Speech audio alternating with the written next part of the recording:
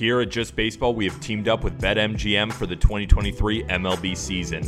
We'll be using BetMGM lines to make all of our picks, and we'll have special offers for our listeners each week. If you haven't signed up for BetMGM yet, use code JustBaseball, and you will get up to a $1,000 first bet offer on your first wager with BetMGM. Here's how it works. Step number 1, download the BetMGM app and sign up using bonus code JustBaseball. Step number 2, deposit at least $10 and place your first wager on any game. Step number 3, you will receive up to $1,000 in bonus bets if your bet loses. Just make sure you use bonus code JustBaseball when you sign up. Disclaimer, 21 plus to wager. Visit BetMGM.com for terms and conditions. U.S. promotional offers not available in Washington, D.C., Mississippi, Nevada, New York, and Ontario. Gambling problem? Call 1-800-GAMBLER in Colorado, Washington, D.C., Illinois, Indiana, Louisiana, Maryland, Mississippi, New Jersey, Ohio, Pennsylvania, Tennessee, Virginia, West Virginia, and Wyoming. Call 877-8-HOPE-NY or text HOPE-NY to 467-369 in New York. Call 1-800-NEXT-STEP in Arizona. Call 1-800-522-4700 in Kansas and Nevada. Call 1-800-327-5050 in Massachusetts. Call 1-800-BETS-OFF in Iowa.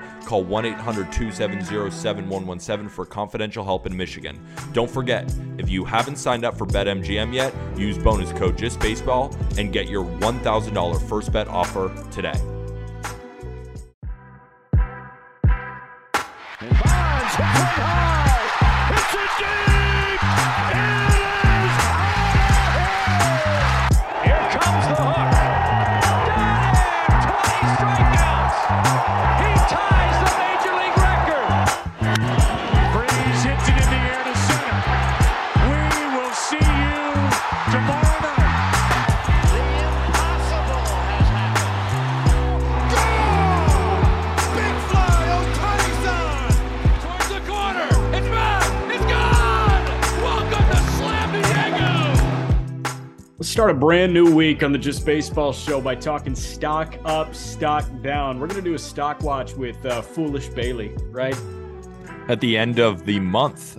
So this is kind of a precursor. This is just guys we've noticed that we either really like what we're seeing so far, or there are some concerning things that we want to go over for everybody just to keep watch on. So this isn't, it's very hard to completely buy stock 2 weeks in or completely sell stock, but there are some players with major concerns, and there also are some players who are literally insane right now. Yeah, so we're going to talk about those guys. Like, I've got 3 hitters and 2 pitchers that I'm like buying stock in. Hey, they've made a change.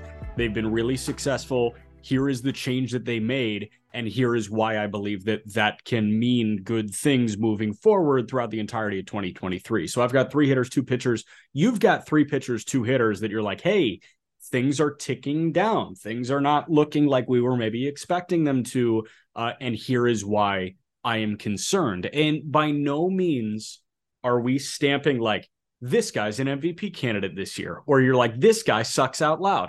That's not what we're doing right now. This isn't First Take, right? Where we just have a... Do you want to do First Take? I could do it. Not particularly. It exhausts me. And let me tell you why Paul George doesn't actually have a knee sprain, and he's just like, he's done with it. Exactly. And so right now, I'm a generally positive guy, but I got to be the Darth Vader. I got to be the bad guy. I got to be the guy who's selling. And I'm sure there are going to be takes that I make that are going to come back to bite me, but I'm willing to stand in front of them. There's some stuff that I believe that I am worried about some of these guys. Which is insane because so many people tell me that like, it seems like I hate existing. And like, no, I like existing, and I'm going to say positive things about baseball players. You in? That's why it kind of makes sense that I'm on this side, because generally I'm a pretty positive guy. Sometimes I like to shit on guys, and that's what I'm going to do today. Yeah, and I apparently hate the world, but I don't think I do. So I don't think you do either.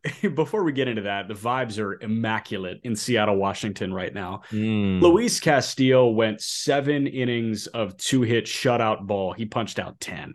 He got through the lineup twice perfect. And I, turned it on but midway through that game, and then, like you fully buy in. I fully buy into perfectos when we get to the 7th. When you retire the 9-hitter for the 2nd straight time, I'm like, okay, this could be interesting. But did not happen. The Mariners beat the Rockies 1-0. Castillo, 6 perfect, 7 2-hits, no runs, 10 punch-outs, no walks. Luis Castillo, I want to ooh and ah about for a moment, and then you've got a bat in that lineup that you are all in on. But Luis Castillo, we've already said is looking like he has made that ascension to ace ship. And an outing like that just further proves it. And I watch an outing like that, and I'm like, okay, Cole's my Cy Young pick. I feel good about that. But Luis Castillo looks really on right now. And it feels like that on switch is not going to get touched all year, especially with how bought in this entire Mariners clubhouse feels. Yeah, he's got a King Felix energy about him, doesn't he? I mean, a little bit. The changeup, just the fastball that looks unhittable. Yeah, it was the Rockies, but at the same time, I don't think it mattered who was there that day. I don't think it would matter if it was the United States from the World Baseball Classic lineup. Like Luis Castillo, we're recording on Sunday, like today, Sunday, he was about as unhittable as you can get, as was Gerrit Cole. Like we saw two unbelievable performances, 9 shutty from Gerrit Cole against the Minnesota Twins and Luis Castillo. Like these guys, the bravado on the mound, it didn't matter who was in the box. They were throwing it by you with their best stuff.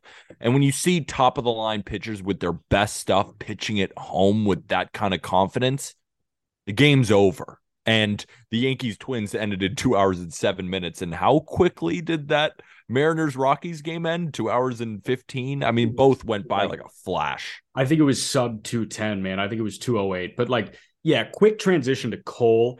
I've already laid out the narrative pretty cut and dry.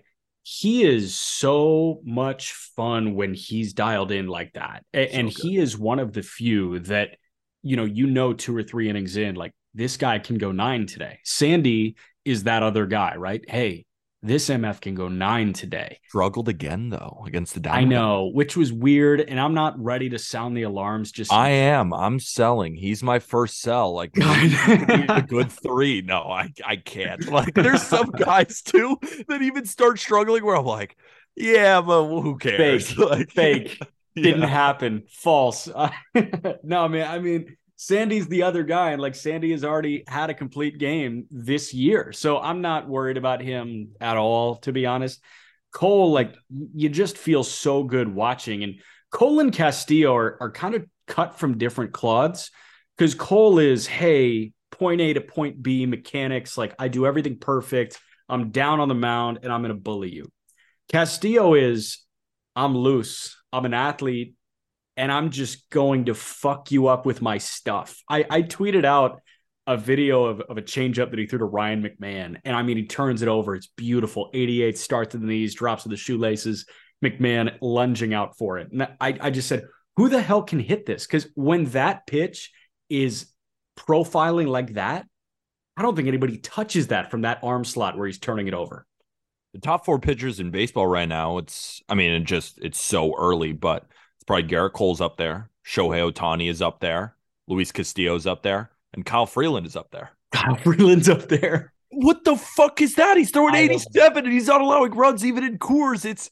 I'm trying to fading him, and I'm just going up to the ticket booth and handing them my money. And they're like, what team do you want to bet on? It's like, doesn't matter. Just take it. I bet against Kyle Freeland. I mean, what is that? Donations. You are donating to the Kyle Freeland Foundation right now. Might as well just Venmo him directly because he's stealing all of my money. He doesn't need it. He got extended last year. I guess the extension makes sense now. Hey, you are loving one of Luis Castillo's teammates, though, in Seattle. Oh, I cannot get enough of Jared Kelenic. And I've been getting messages about it because obviously I went on this huge rant at the beginning of the season saying the Mariners are my World Series pick, and Jared Kelenic, he made this mental change. I was listening to interviews with him. Like if he takes it pitch by pitch, blocks out all the noise, that he could have a really great season. We can't forget that he is so incredibly talented. He was in the Robinson Cano deal. He was a top prospect. Like it's all in there. The speed, the glove, the incredible power.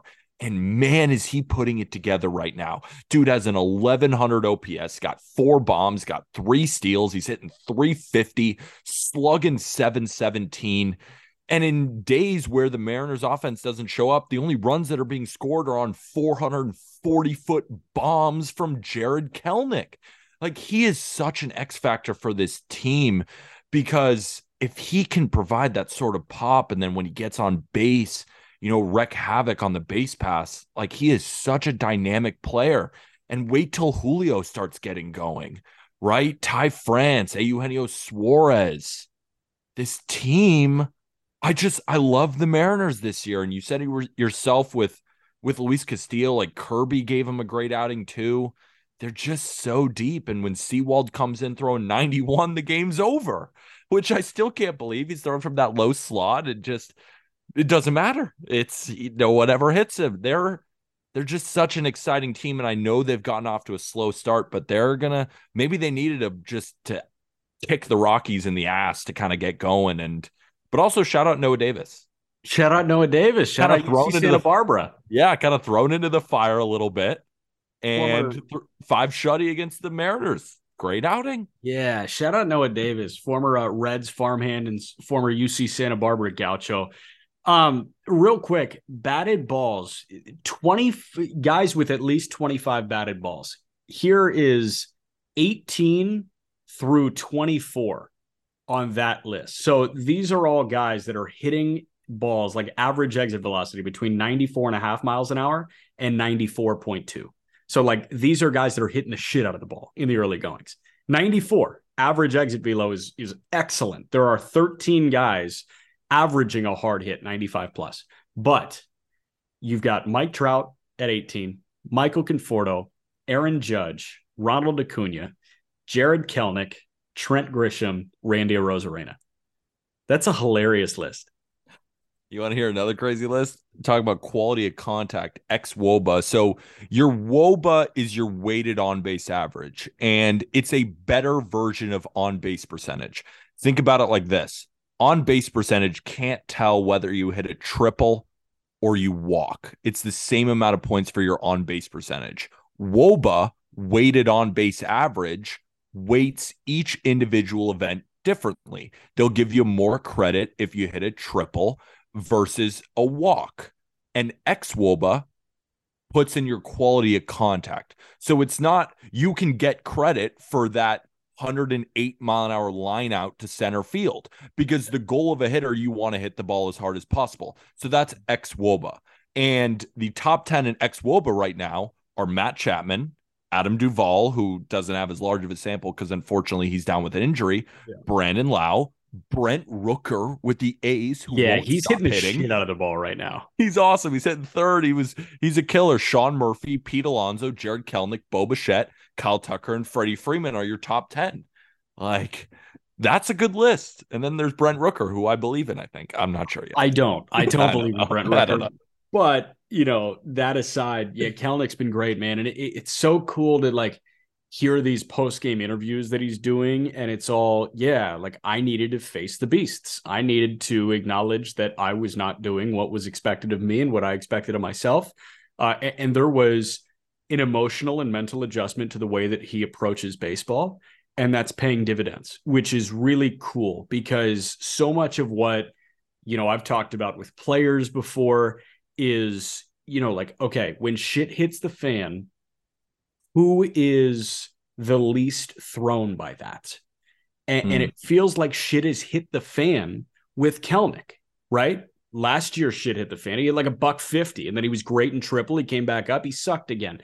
So, like, how does shit not hit the fan in that situation? So he goes into this offseason saying, this is probably my last chance in Seattle. Otherwise, I'm damaged goods, and they're going to move me for nothing. He's making the most of this opportunity right now. And the guys that can succeed in their last chance are really impressive. Tip of the cap to Trent Grisham as well in that regard, because I think this was Trent Grisham's last chance in San Diego, and he's capitalizing right now. The thing is, though, how can we qualify it as Jared Kelenics last chance? Trent Grisham yet. He's young. But like Kelenics so young. I'm saying last chance in Seattle. Like last chance to be a part of that young Mariners core, air quotes. I agree, because if he was terrible again this year, it's move off of him. We got to do something, right? Even like Kyle Lewis didn't last long. The guy won the Rookie of the Year and now is an Arizona Diamondback, and it's 3 years later. So I get what you're saying in that sense. Trent Grisham, it makes more sense because it's like, I mean, bro, like you hit 180. He was the worst hitter in baseball last year. Yeah, but man, can he go get it in center field? That's what's great about Trent Grisham. He is so smooth out there. I mean, it's clockwork for him in center field. But is it time? Actually, one more team I want to shout out because I was a little harsh on this team. And I still not am fully buying into it, but it's a team that I respect. And I went from to I respect you. I don't know if you're going to be elite, but I respect you. The Oakland A's. The Chicago Cubs. I like what they're doing. Nico Horner at the top, Dansby, even Eric Hosmer is somehow hitting, but it's not the hitting I'm concerned about because I thought they were going to hit. It's the pitching. Guess who has the lowest ERA since the All-Star break? The Cubs? Wait, since the All-Star break? What pitcher has the lowest ERA in baseball since the All-Star break? Since last year's All-Star break? Yep. I have no idea. Justin Steele. Justin Steele, Marcus Stroman, even Jameson Taillon is giving them quality starts, which we expected, but he's given them good starts against like a Dodgers team. But what I'm most impressed about and what I was most concerned about is the bullpen, right? Guys like Mark Leiter Jr. are pitching well, but it's these, they're so smart with it right now because it's like they get 5 or 6 from their starter. And instead of going to some rando who I expected them to do, they're piggybacking Adbert Alzolay.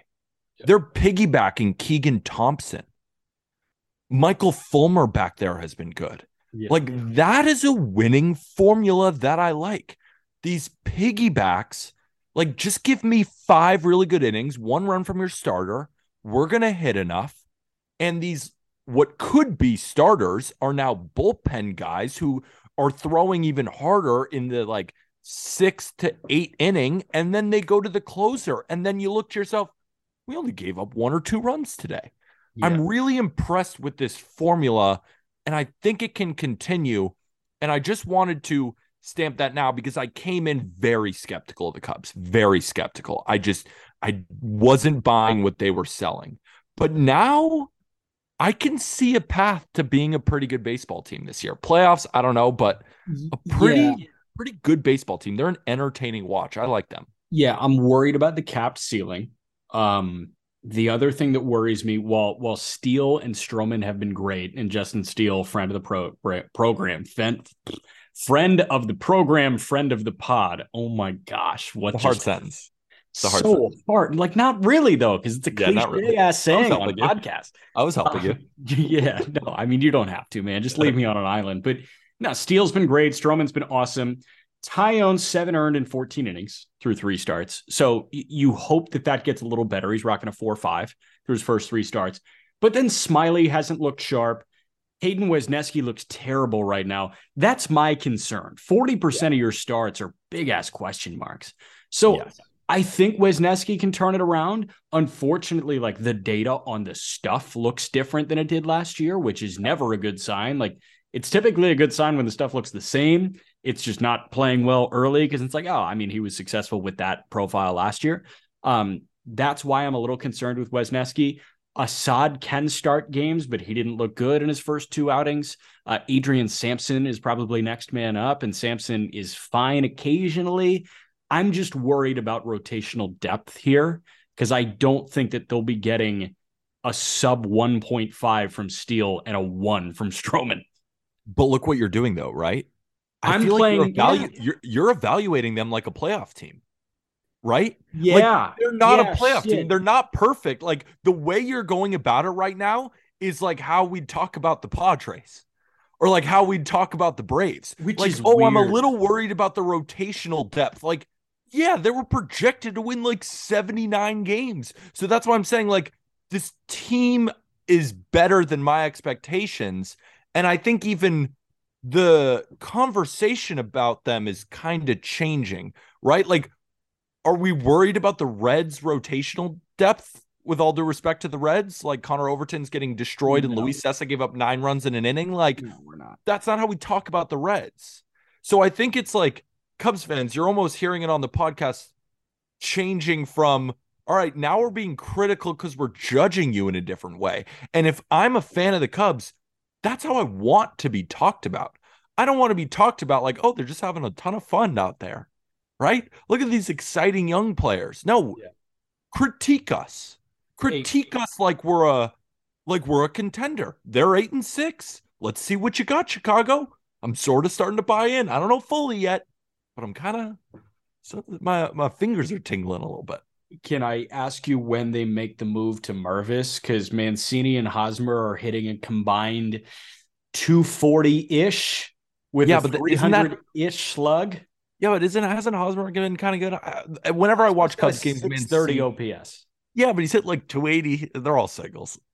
They're all singles. Like, I guess the thing, like, when does Hosmer suck? You know what I mean? That's my question. It's gonna happen. No, yeah. I mean, they should bring up Mervis. They should. And is Pat Wisdom gonna OPS 940? Like, no. But great start for P Wiz. All right. I mean, I don't. We're in a tough space with the Cubs because it's like, do we call them a contender? Do we not? No, How do we evaluate them? They're a tough team to talk about. Ask me, are they a 500 team? Are they a 500 team? Probably. All right. That's how we evaluate them. I think they got a little bit more in the tank, at least on upside. Will they? I don't know. Upside? Ask me if they're an 84 win team. All right, let's move on to buy or sell. Wait, my answer is probably not. Okay. I don't even know if it's buy or sell. I think it might just be like stock up, stock down, right? That's exactly what it is. Do we want to go stock down first or stock up first? I say we go back and forth. Okay. Because I don't want to just be negative for 20 straight minutes by myself. That's fine. I can pile on if you want, but yeah, let's go back and forth. All right, you start with a stock down, and then I'll counter with a stock up, so we end on a positive note. Okay. Cardinals fans, listen up. Yeah, this is not going to be fun because, I mean, I really could talk about everyone in your rotation, but the one I want to keep talking about is Miles Mikolas because I was high on him going into the season. Right? He's a soft contact merchant. You know, he's not a huge strikeout guy, but he's a guy who you go into Busch Stadium, Miles Mikolas is pitching, you're probably going to win. And they did beat the Pirates. But it's the fucking Pirates, and you went to extra innings, and I hit my first 5 bet because Mitch Keller out-dueled him against a way better lineup. Kenan Smith-Njigba was hitting 5th, right? Like, I was not talking crap about him, but I'm like, oh, the fall is pretty tough. And I get a slew of Cardinals fans coming into my comment section basically saying, what are you talking about? Like, you look good today. Did we watch the same game? Okay, yeah. He allowed, what did he allow? He allowed 2 earned, 3 runs in 5 2/3 and allowed 7 hits. Right, and he allowed 8 balls to be hit over 95 miles an hour. The average exit velocity in that game against Miles Mikolas was 95, with a max exit velo of 110. He lowered his ERA from 10.05 to 8.81 or something like that. This stuff looks objectively worse. You look at Savant and you see year-to-year changes. Every one of his pitches is down a mile an hour or more. Spin rates are down, and the location is not nearly to what we expect from Miles Mikolas.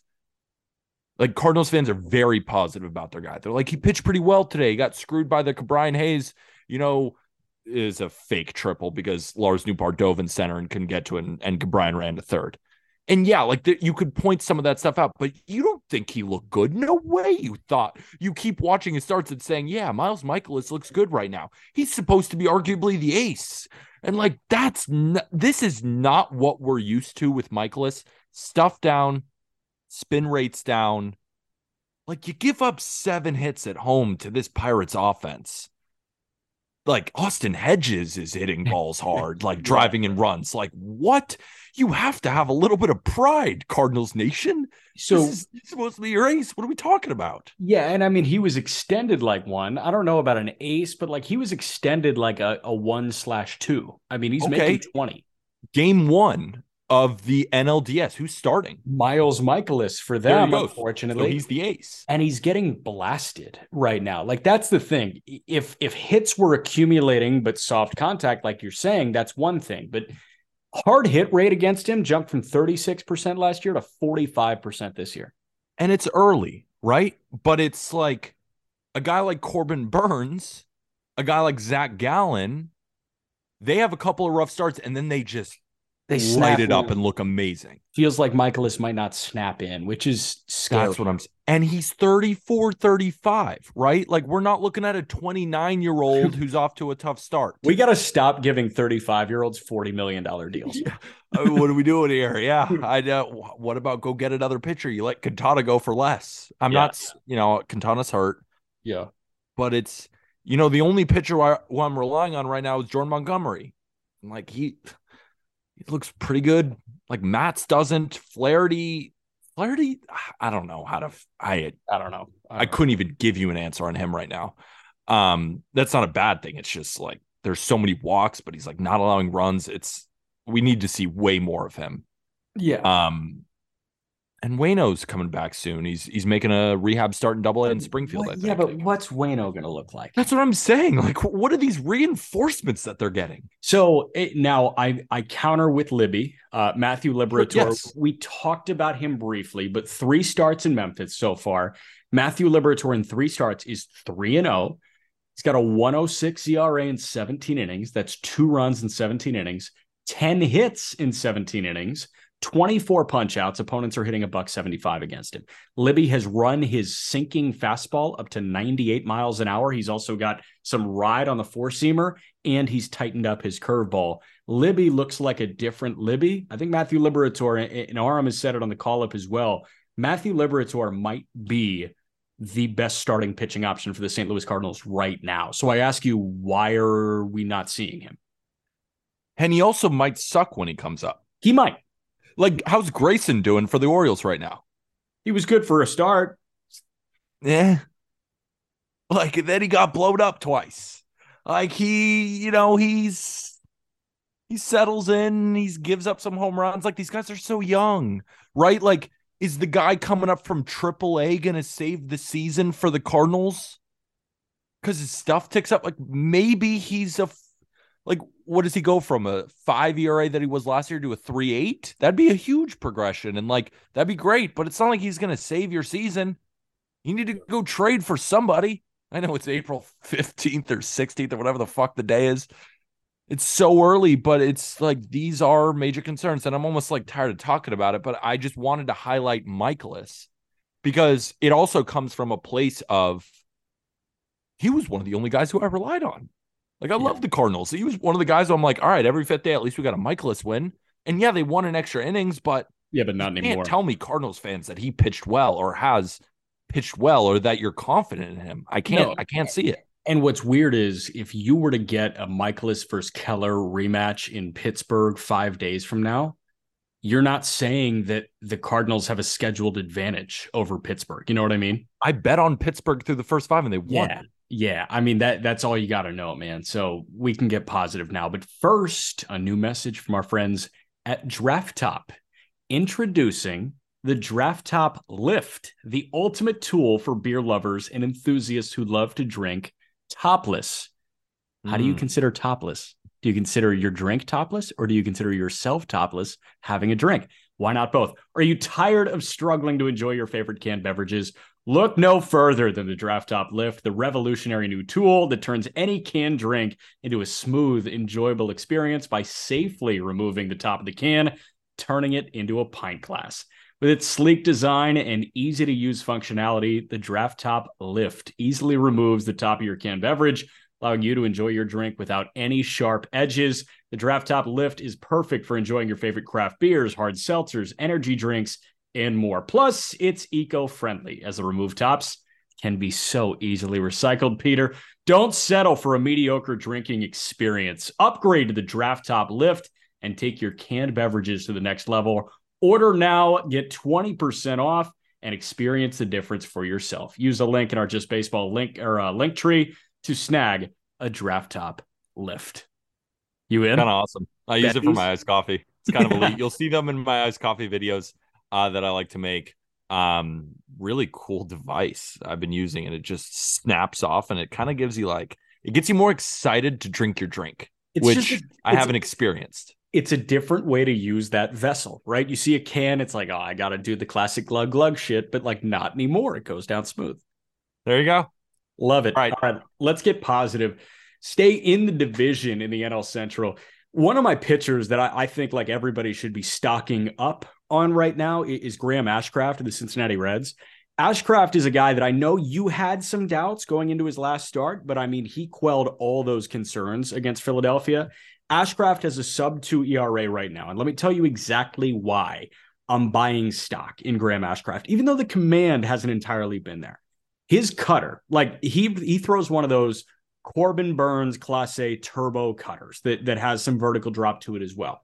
His cutter average speed down from 97.3 last year to 96.4 this year. So it's down a tick, but his spin is up 200 RPM. That means the batting average against, and again, small sample, it's gone from 285 against it to a $185 against it. The slider has gone 3 ticks up from 86 to 89. It's spinning 100 RPM more.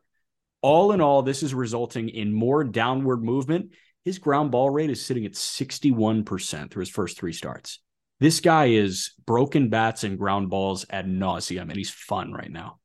He is. I watched that start because I did have my concerns, right? Because Graham Ashcraft last year especially struggled against righties, which you wouldn't expect. He could bury that cutter into lefties, use the slider too, and lefties couldn't touch him for shit. It was the right-handed batters that kind of had his number. And I'm thinking, all right, Great American Ballpark against a Phillies lineup that just put up a ton of runs. They might start getting rolling, and they might be able to expose Ashcraft a little bit. Not to the sense where they would just blow him up and it's like, oh, yeah, Ashcraft's not that good.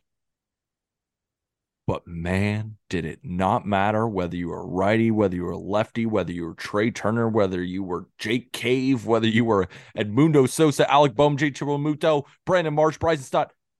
Didn't matter. This guy, and it was so funny too because I had the over in this game, right? And the Reds hit it by themselves. They scored 13 runs. Thank you, Josh Harrison, for coming in the 8th and allowing all those runs for it to go over. But the reason I did was I was thinking, all right, small ballpark, wind is blowing out. Maybe he gives up 2 or 3 runs and that'll be enough. Yeah. But he gave up none.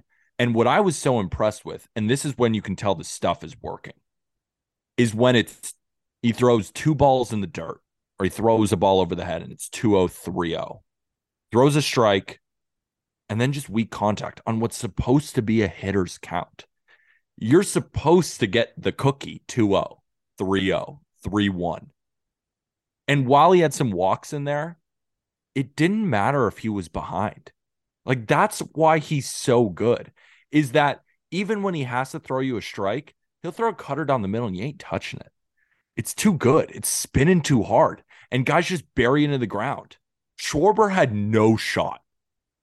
No shot. And I know he's cold right now, but he didn't have a prayer. Trey Turner. Nice ground out, dude. It was over and over and over again in bad conditions against a lineup that should beat him based on historical trends of him not being able to get out righties. It was one of the most impressive starts I've seen by a young pitcher this season. And I know it's early, but the reason I expected a little bit of a rough outing was everything was against him in that matchup, and it didn't matter. That's why the concerns turned into incredible praise, because he was supposed to have a bad start and he threw 6 shutout. That's the sign of a true ace, right? When you're, or maybe not an ace, I don't know. Yeah, it's a little far. A true good arm. Yeah. True great arm. I mean, better than Hunter Green? People talking. Too early to tell. I know, but hey, all I'm saying is right now, if I got to win one game outside of Lodolo and I got either Green or Ashcraft, both are healthy, I'm picking Green, or I'm picking Ashcraft right now. Yeah.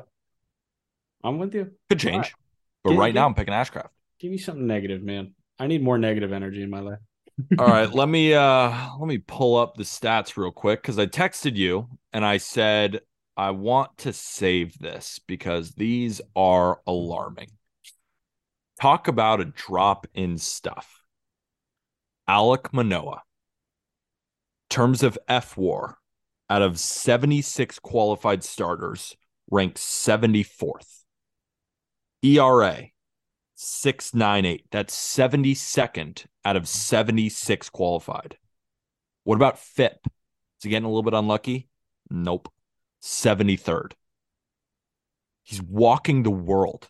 75th out of 76 pitchers in walk rate at 15.5%. Where are the strikeouts? Because he ranks 68th in them. His stuff is down. He looks like he's struggling with the pitch clock.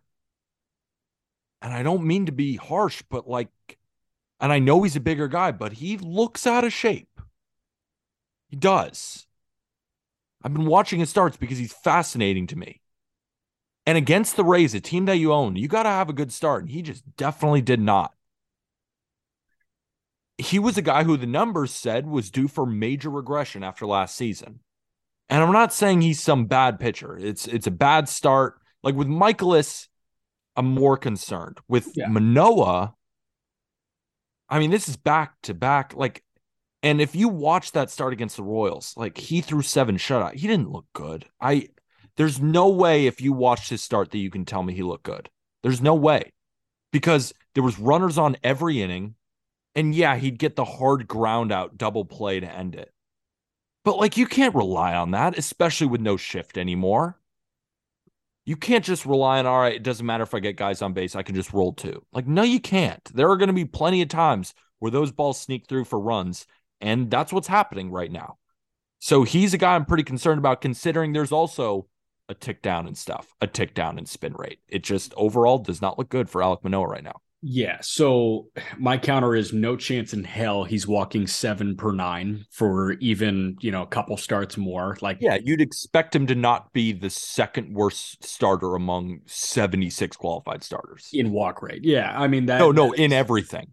Correct. Yeah. So, but I also wasn't expecting that about Barrios last year, and here we are. And Barrios and Manoah are different beasts. We know that. Just something to alleviate the burn. Alek Manoah through 3 starts has a 4.91 ERA. The beautiful thing about plus stats is they account for whatever is happening around the league. So a 4.91 is not a 92 ERA plus in July. No, but are you saying he has a 4.91 ERA right now? Yes.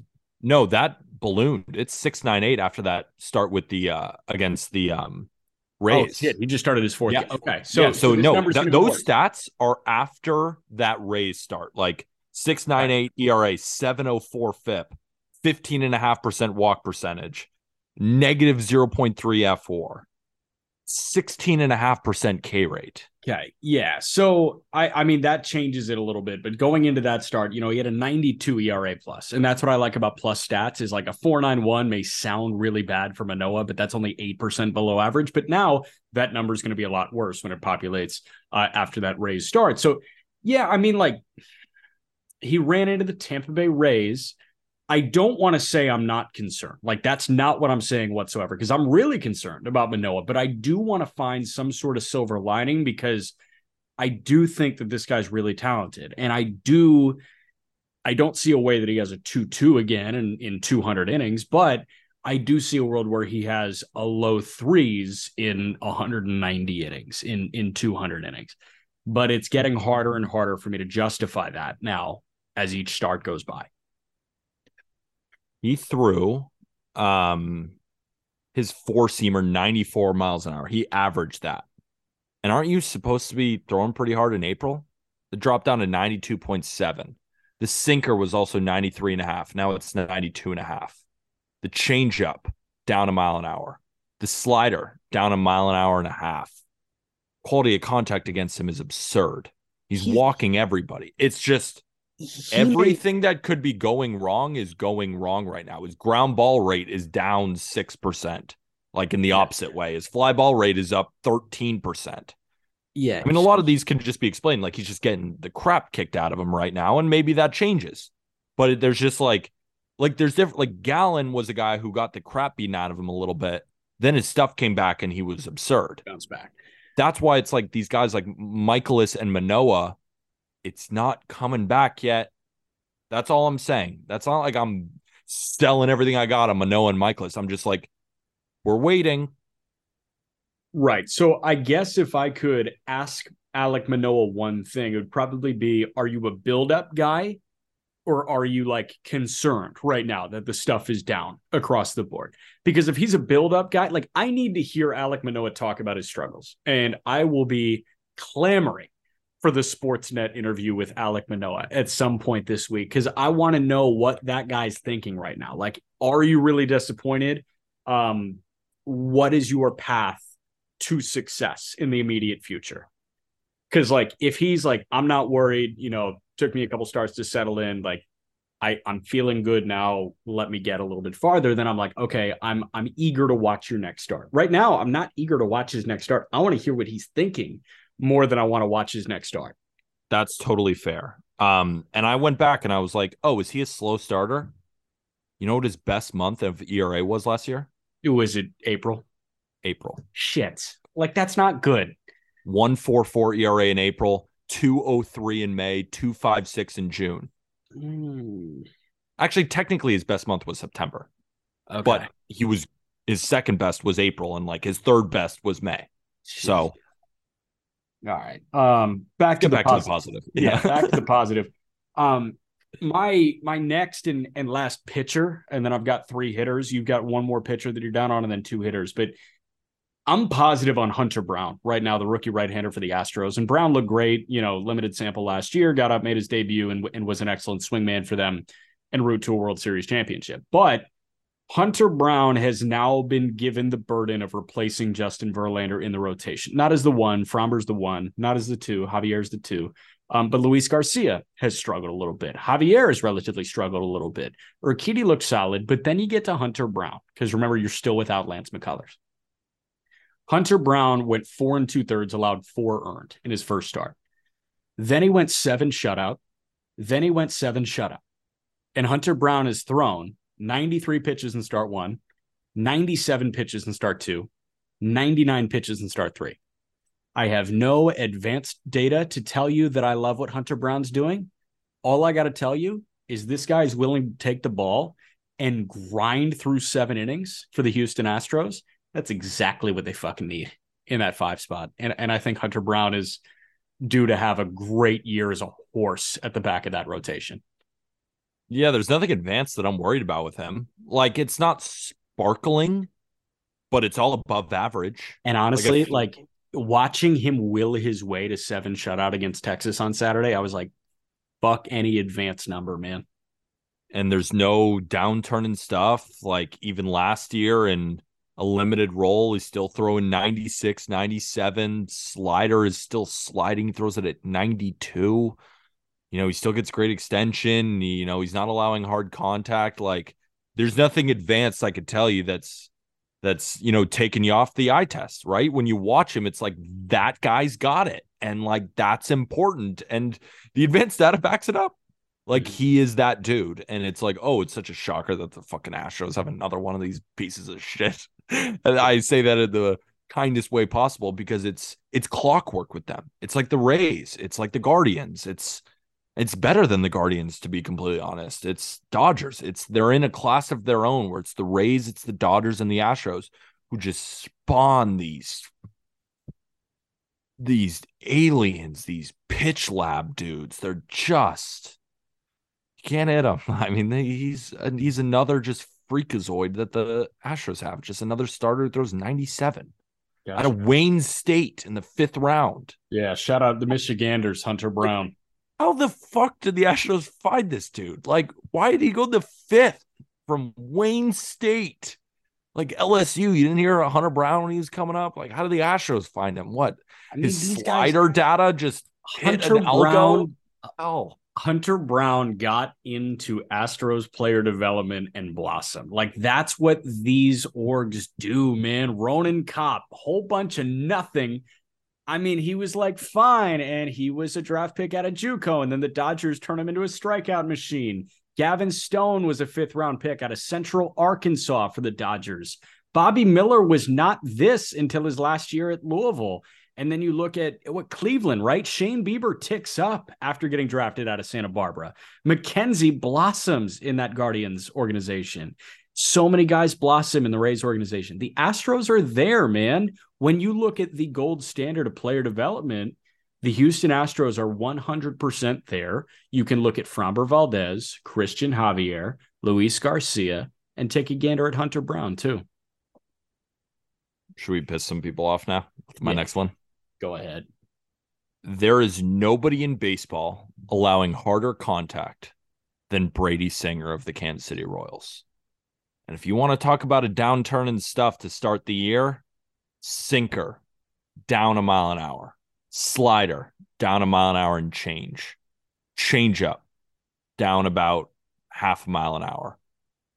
Four-seamer, down a mile an hour.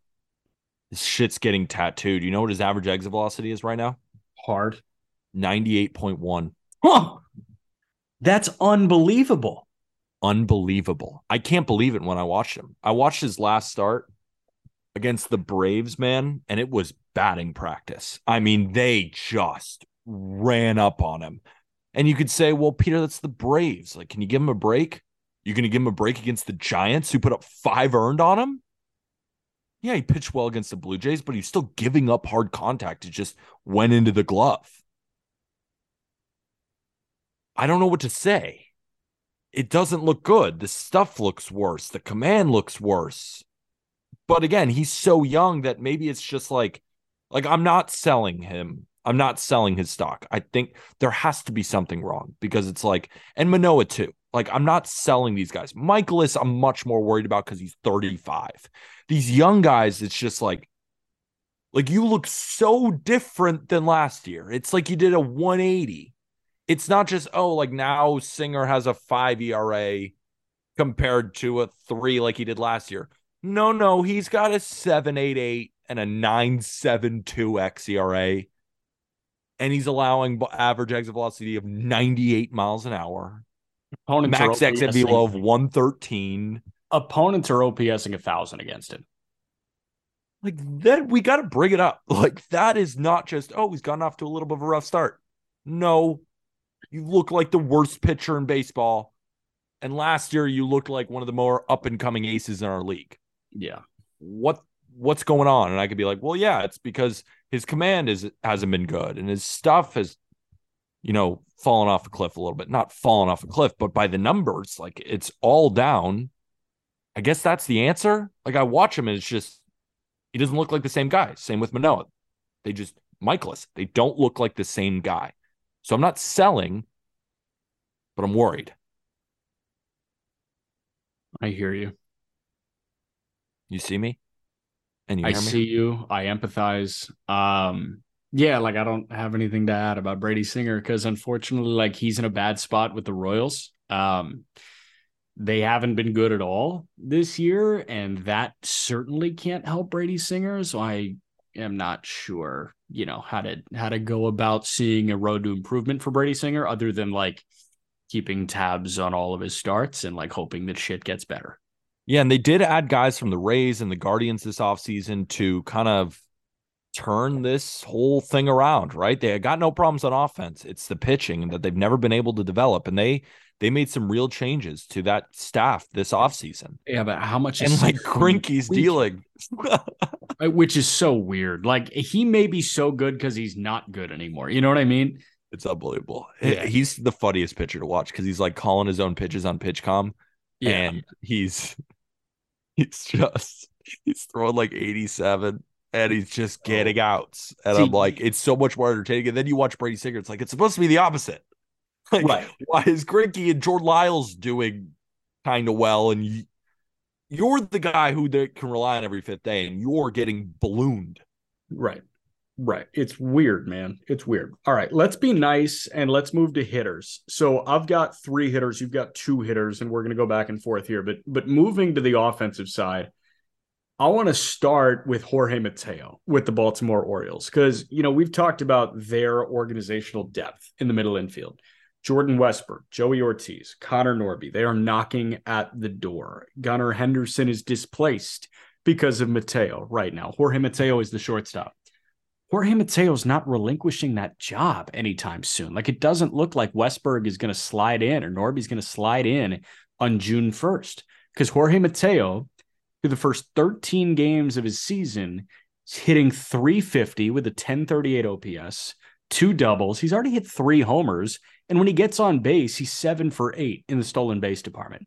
So, Peter, I ask you, what is the best thing that Jorge Mateo does? Such a good question. What's the best thing? I mean, he is a demon on the base pass. And with these new rules and the bigger bases, like, you get him on base enough, like if he were to have a 340 OBP, he could steal 60 bases easy. He's the fastest motherfucker on the planet, or at least one of them, right? Like, he's one of the 3 or 5 fastest guys in baseball. He's a demon on the base pass. Like, there's only a couple of demons, and he's one of them. And that's the thing. Like, he is a platinum glove caliber shortstop too, but his best thing is running really fast. Running really fast to first base and then first base to second base. How do you get on first base more? That's the question you ask in regards to Mateo. Well, you hit the ball on the ground, right? That was the Billy Hamilton thing. It's like, dude, for the love of God, hit the ball on the ground and you're a Hall of Famer. He's with no shift, but it'd be nice if he hit the ball in the air too. Yeah, and Jorge Mateo is a right-handed bat. So I ask you, how do you get on base more if you're Jorge Mateo? Just make more contact. You hit the ball on the ground to the pull side, to the left side of the infield, right? And you beat shit out.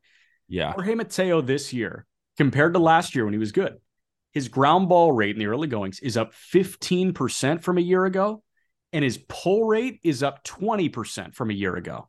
So this guy's hitting the ball on the ground on the left side of the infield and proving that he's the fastest motherfucker alive. Yes, and you just want him. For me, I just wanted to make more contact, because the more contact he makes, the more he's going to get on base, because he's going to beat him out. But I disagree with you in the sense that, like, we want his ground ball rate to spike. We don't. We want him to hit the ball in the air because he does hit the ball hard. Like, yes, with a guy like him, he can hit the ball on the ground, and that's why he's so electric. Is like a ground ball in the 5-6 hole is way better for him than it is for anybody else. But I don't want him hitting more ground balls. I just want him making more contact, and I'd rather it be in the air. See, I'm cool with him hitting more ground balls because we are a game centered around hitting the ball in the air now. And now with the shift restrictions, they are almost incentivizing you hit the ball on the ground. So now instead of evading 3 guys, you're evading 2. The math is in Jorge Mateo's favor. It's actually a very interesting point, because it's like, you're not saying that just about anybody. We're talking about a demon here. Yeah, like, listen, if I've got Gorman on this list too. If Nolan Gorman is hitting the ball on the ground more, I'm worried, because that's a power guy. I know what you're saying. If the fastest dude in baseball is hitting the ball on the ground more, and he's a righty bat, and he's pulling the ball on the ground more, I feel better, because there are only 2 infielders on that side as opposed to 3. All right, you sold me. I like that. I could get behind that. Like, yeah, because like if you hit it to the left side of the infield, like, you're going to get on base. You're going to beat that out. Yes. Yeah. All right. And then you're going to steal second. And that ground ball in the hole scores you. And the Orioles win. Yes. And the Orioles win. Interesting. I wonder what they're going to do with him, with Jackson Holliday just destroying the minor leagues, and Joey Ortiz and Westberg and Gunnar, and is Adam Frazier going to keep stealing jobs? I don't know. Frazier looks good in the early goings. It's so weird, man. Should I shit on another guy? Yeah, shit on another guy, and then I've got 2 more positives. Before I shit on someone, let me tell you about a new update from our friends at BetMGM. We have a new bonus code. The bonus code, it lasts until May 31st.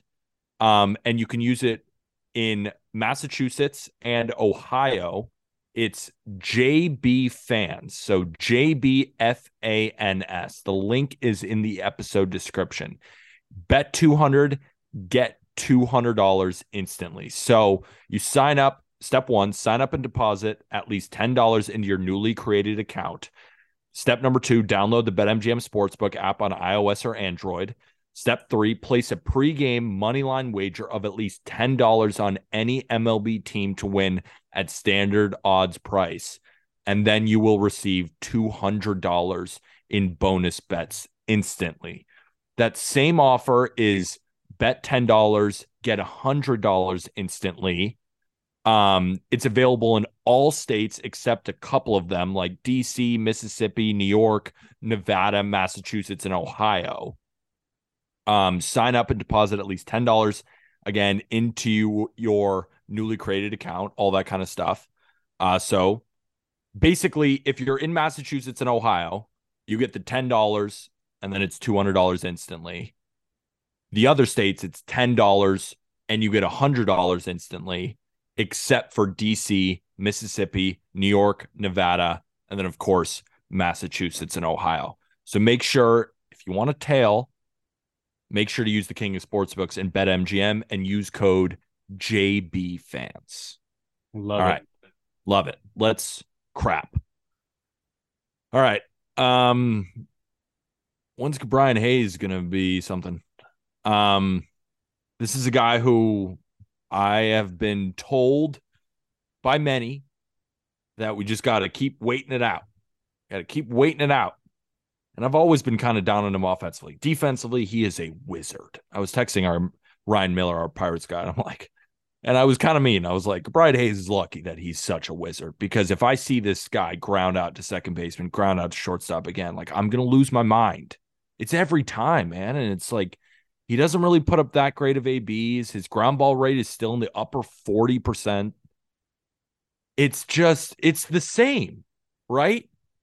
It's the same as it was last year. Is he ever going to be this above average hitter? Is he ever going to break out and be the hitter that we think he can be, because he's still hitting the ball hard? It's the same story. Average exit velocity really high, hard hit rate high. I have no problem with that. It's his swing. It's the way he hits. Like, congrats on hitting the ball hard straight into the ground to shortstop and you're grounding out. He's hitting 186, 250 OBP. He's got a 589 OPS. Like, yeah, he's a wizard at third, but it's like, when are you going to start hitting, my man? And I love him because, man, can he pick it, and man, is he entertaining. Yeah. But if I see him keep grounding out again, why does it upset me, Jack?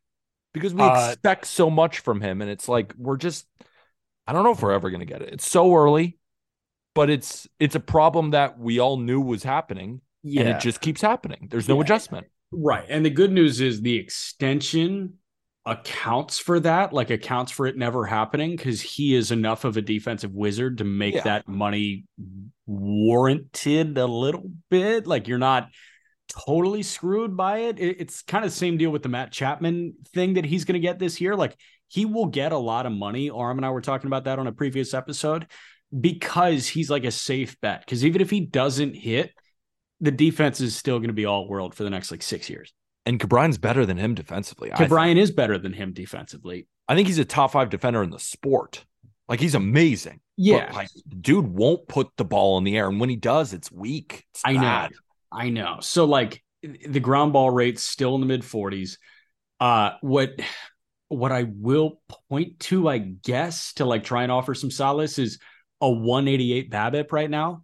So, that's keeps happening. I mean, he was 307 last year. So if that's, I don't know if that's the floor. That's the thing. But you feel like that's the floor. You want it to be the floor. And if the floor is 120 points better than what he's doing right now in the BABIP department, it's going to climb a bit. Shouldn't his BABIP be higher if there's no shift and he's a ground ball guy? Shouldn't it be higher? Yeah. That's what I'm saying. Small sample. I'm worried.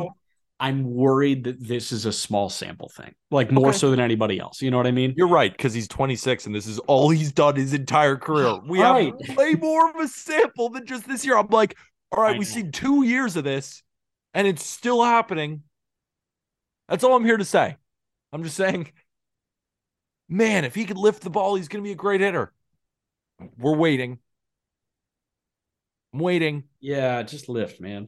Just lift. Just do it in the air, because he hits the ball so hard. I get why other people, it's a good take. It's objectively true. He hits the ball hard enough that if he puts the ball in the air, he could totally break out offensively. That's what should happen. But it's not. And that doesn't mean Aram, when I heard him talk, I was like, I totally agree with you. That is a perfect take. You've even said it too. I was like, that's exactly right. Yeah. But it's one thing to want something, and it's another thing for it to happen, and it ain't. Yeah, well, I'm going to blissfully ignore you because I want it to happen. And I will ignore you for probably 2 more weeks. And then you can dance on my grave when he's But I don't want to be that guy. I want it to happen too. So shit, let's just hope that it happens, man. All right. But I'm going to keep bringing it up because we're going to talk, to Foolish at the end of the month. I would be like, hey, have you seen O'Brien? The ground ball rate is 100%. Yeah. Yeah. Unfortunately, he does have a fly ball, so your brand is cooked. All right. Positive again. Second to last guy for me. Peter's got one more. And we'll go back.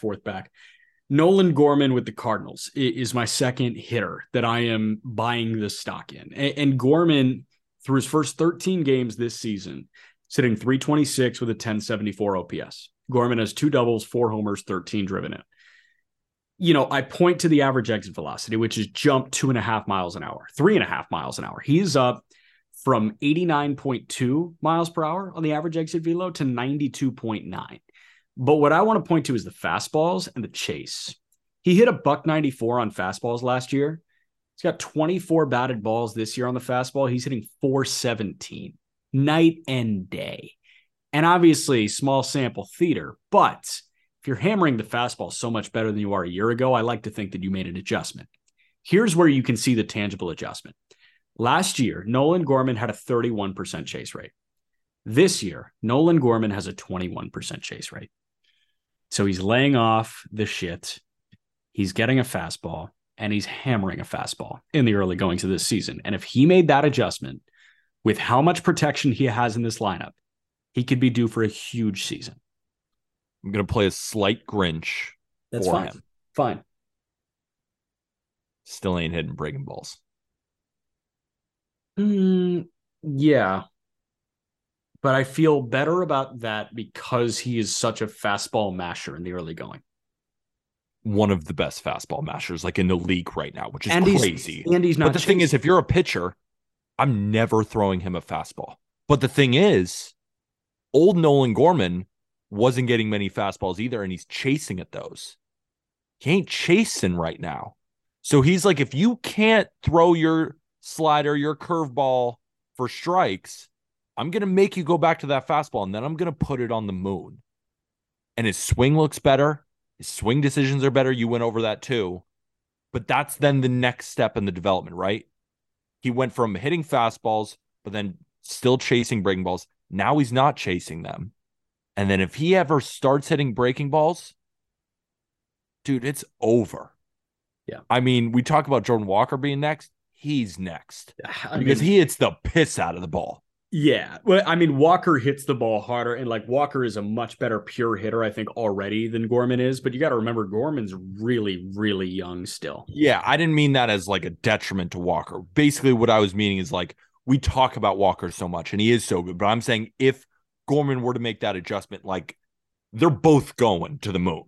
That's the main point of that. Well, and the thing is, Tyler O'Neill's due for a bounce back, and Arenado's a future Hall of Famer, and Goldschmidt might be a future Hall of Famer, and Tommy Edman looks good so far, and Lars Nootbaar is everybody's favorite breakout candidate.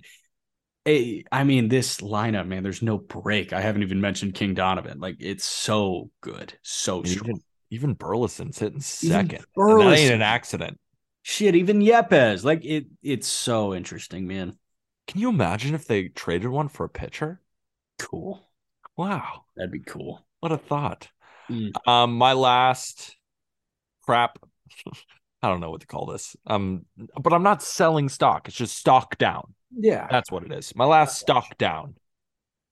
I feel bad for Kike Hernandez of the Boston Red Sox. Yeah. I just feel bad for him because it almost gives me the Glaber thing where it's you're moving him all over, right? He's playing shortstop now. He's not used to it. So he's trying to get used to the position.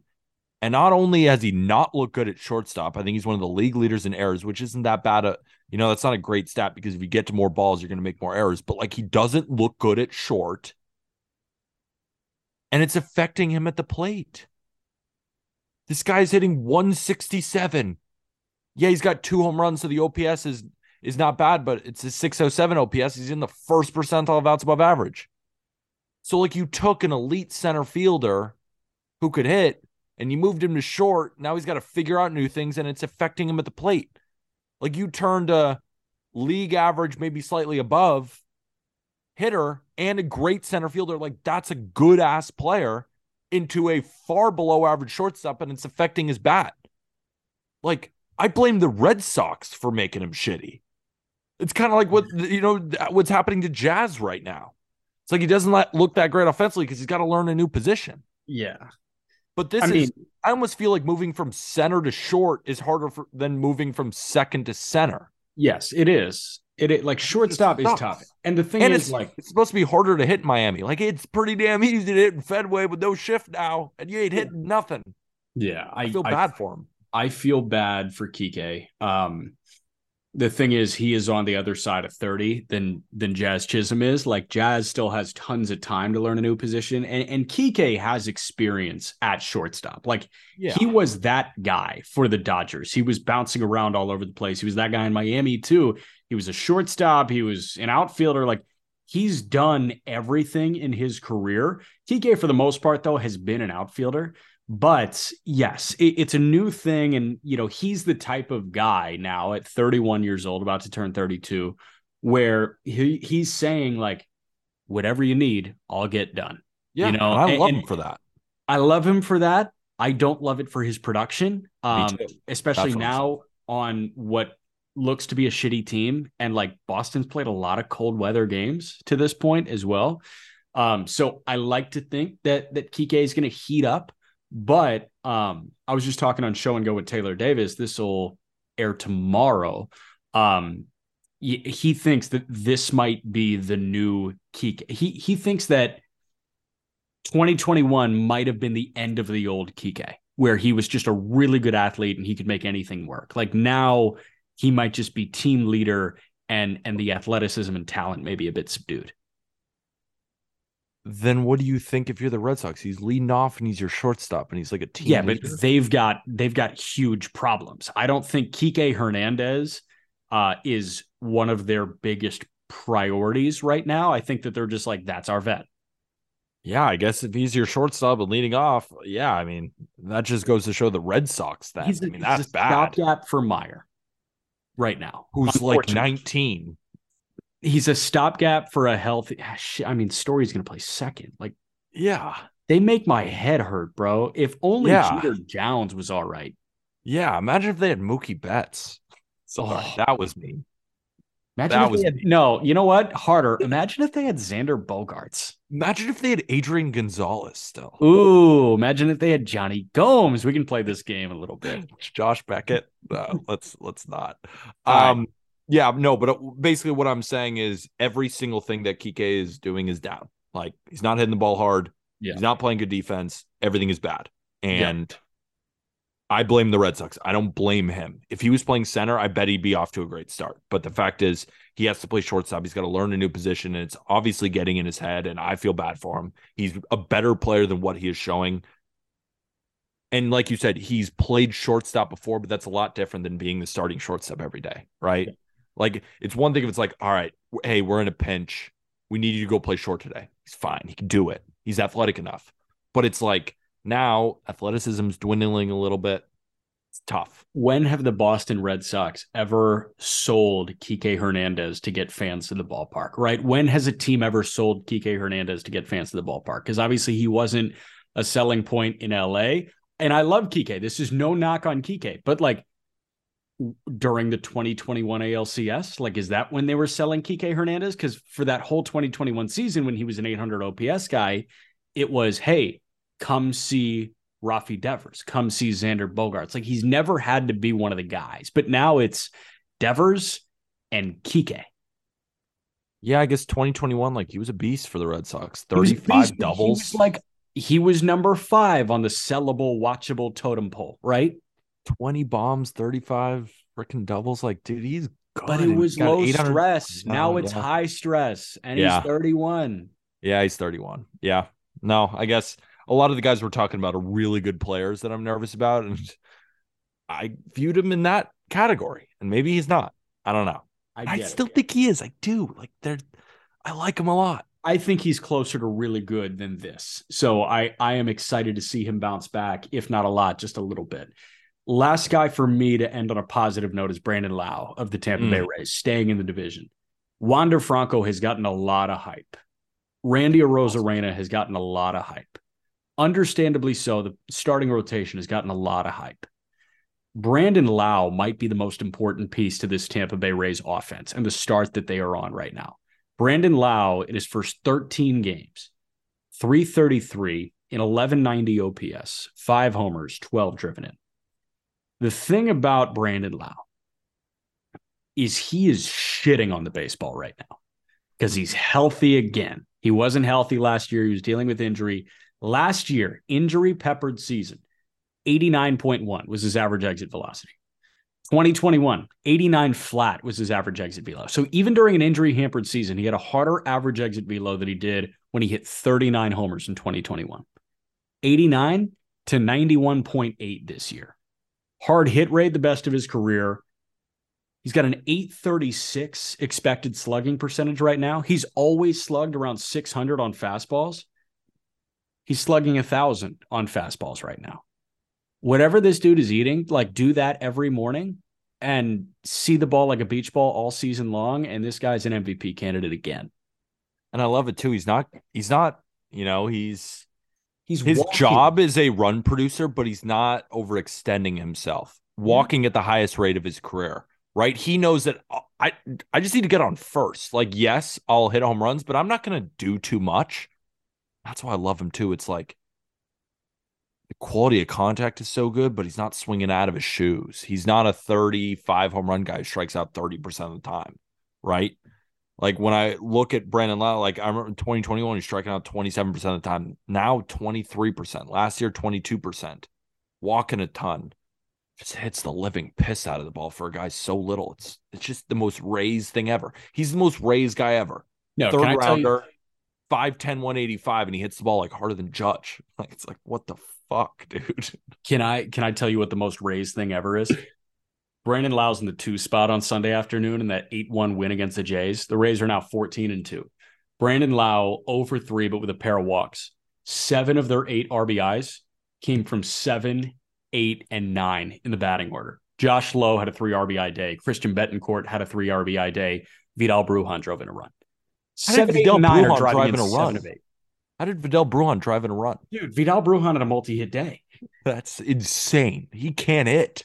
And yet he is. He is. You know, another Rays thing? I think Yandy Diaz has hit 9 home runs last year. I think he's already got 5. They just fixed him. He was hitting the ball hard last year. A lot of it was on the ground. He hit like 300, had a really high WRC plus because he was walking a ton. Good hitter, just wasn't hitting home runs. Yep, he's all good. He's probably going to hit 30 this year. What are they doing? I don't know. They're just smarter than us. I don't know. So that's it. My my stock up. I had 2 pitchers and 3 hitters. Graham Ashcraft with the Reds, Hunter Brown with the Astros. My 3 hitters, Brandon Lau with the Rays, Nolan Gorman with the Cardinals, and Jorge Mateo with the Baltimore Orioles. Who were your stock down guys? Stock down, I had Miles Michaelis of the St. Louis Cardinals, Alek Manoah of the Toronto Blue Jays, Brady Singer of the Kansas City Royals, Ke'Bryan Hayes of the Pittsburgh Pirates, and Kike Hernandez of the Boston Red Sox. Make sure to rate, review on Spotify, Apple Podcasts. It's the best way to support this show. Rate us 5 stars. We'd greatly appreciate it. And if you're watching us on YouTube, hit that like button. Comment who you think stock up, stock down is as we sit here today. All that kind of good stuff. Get your Just Baseball merch in the episode description. And with that, thank you, everybody.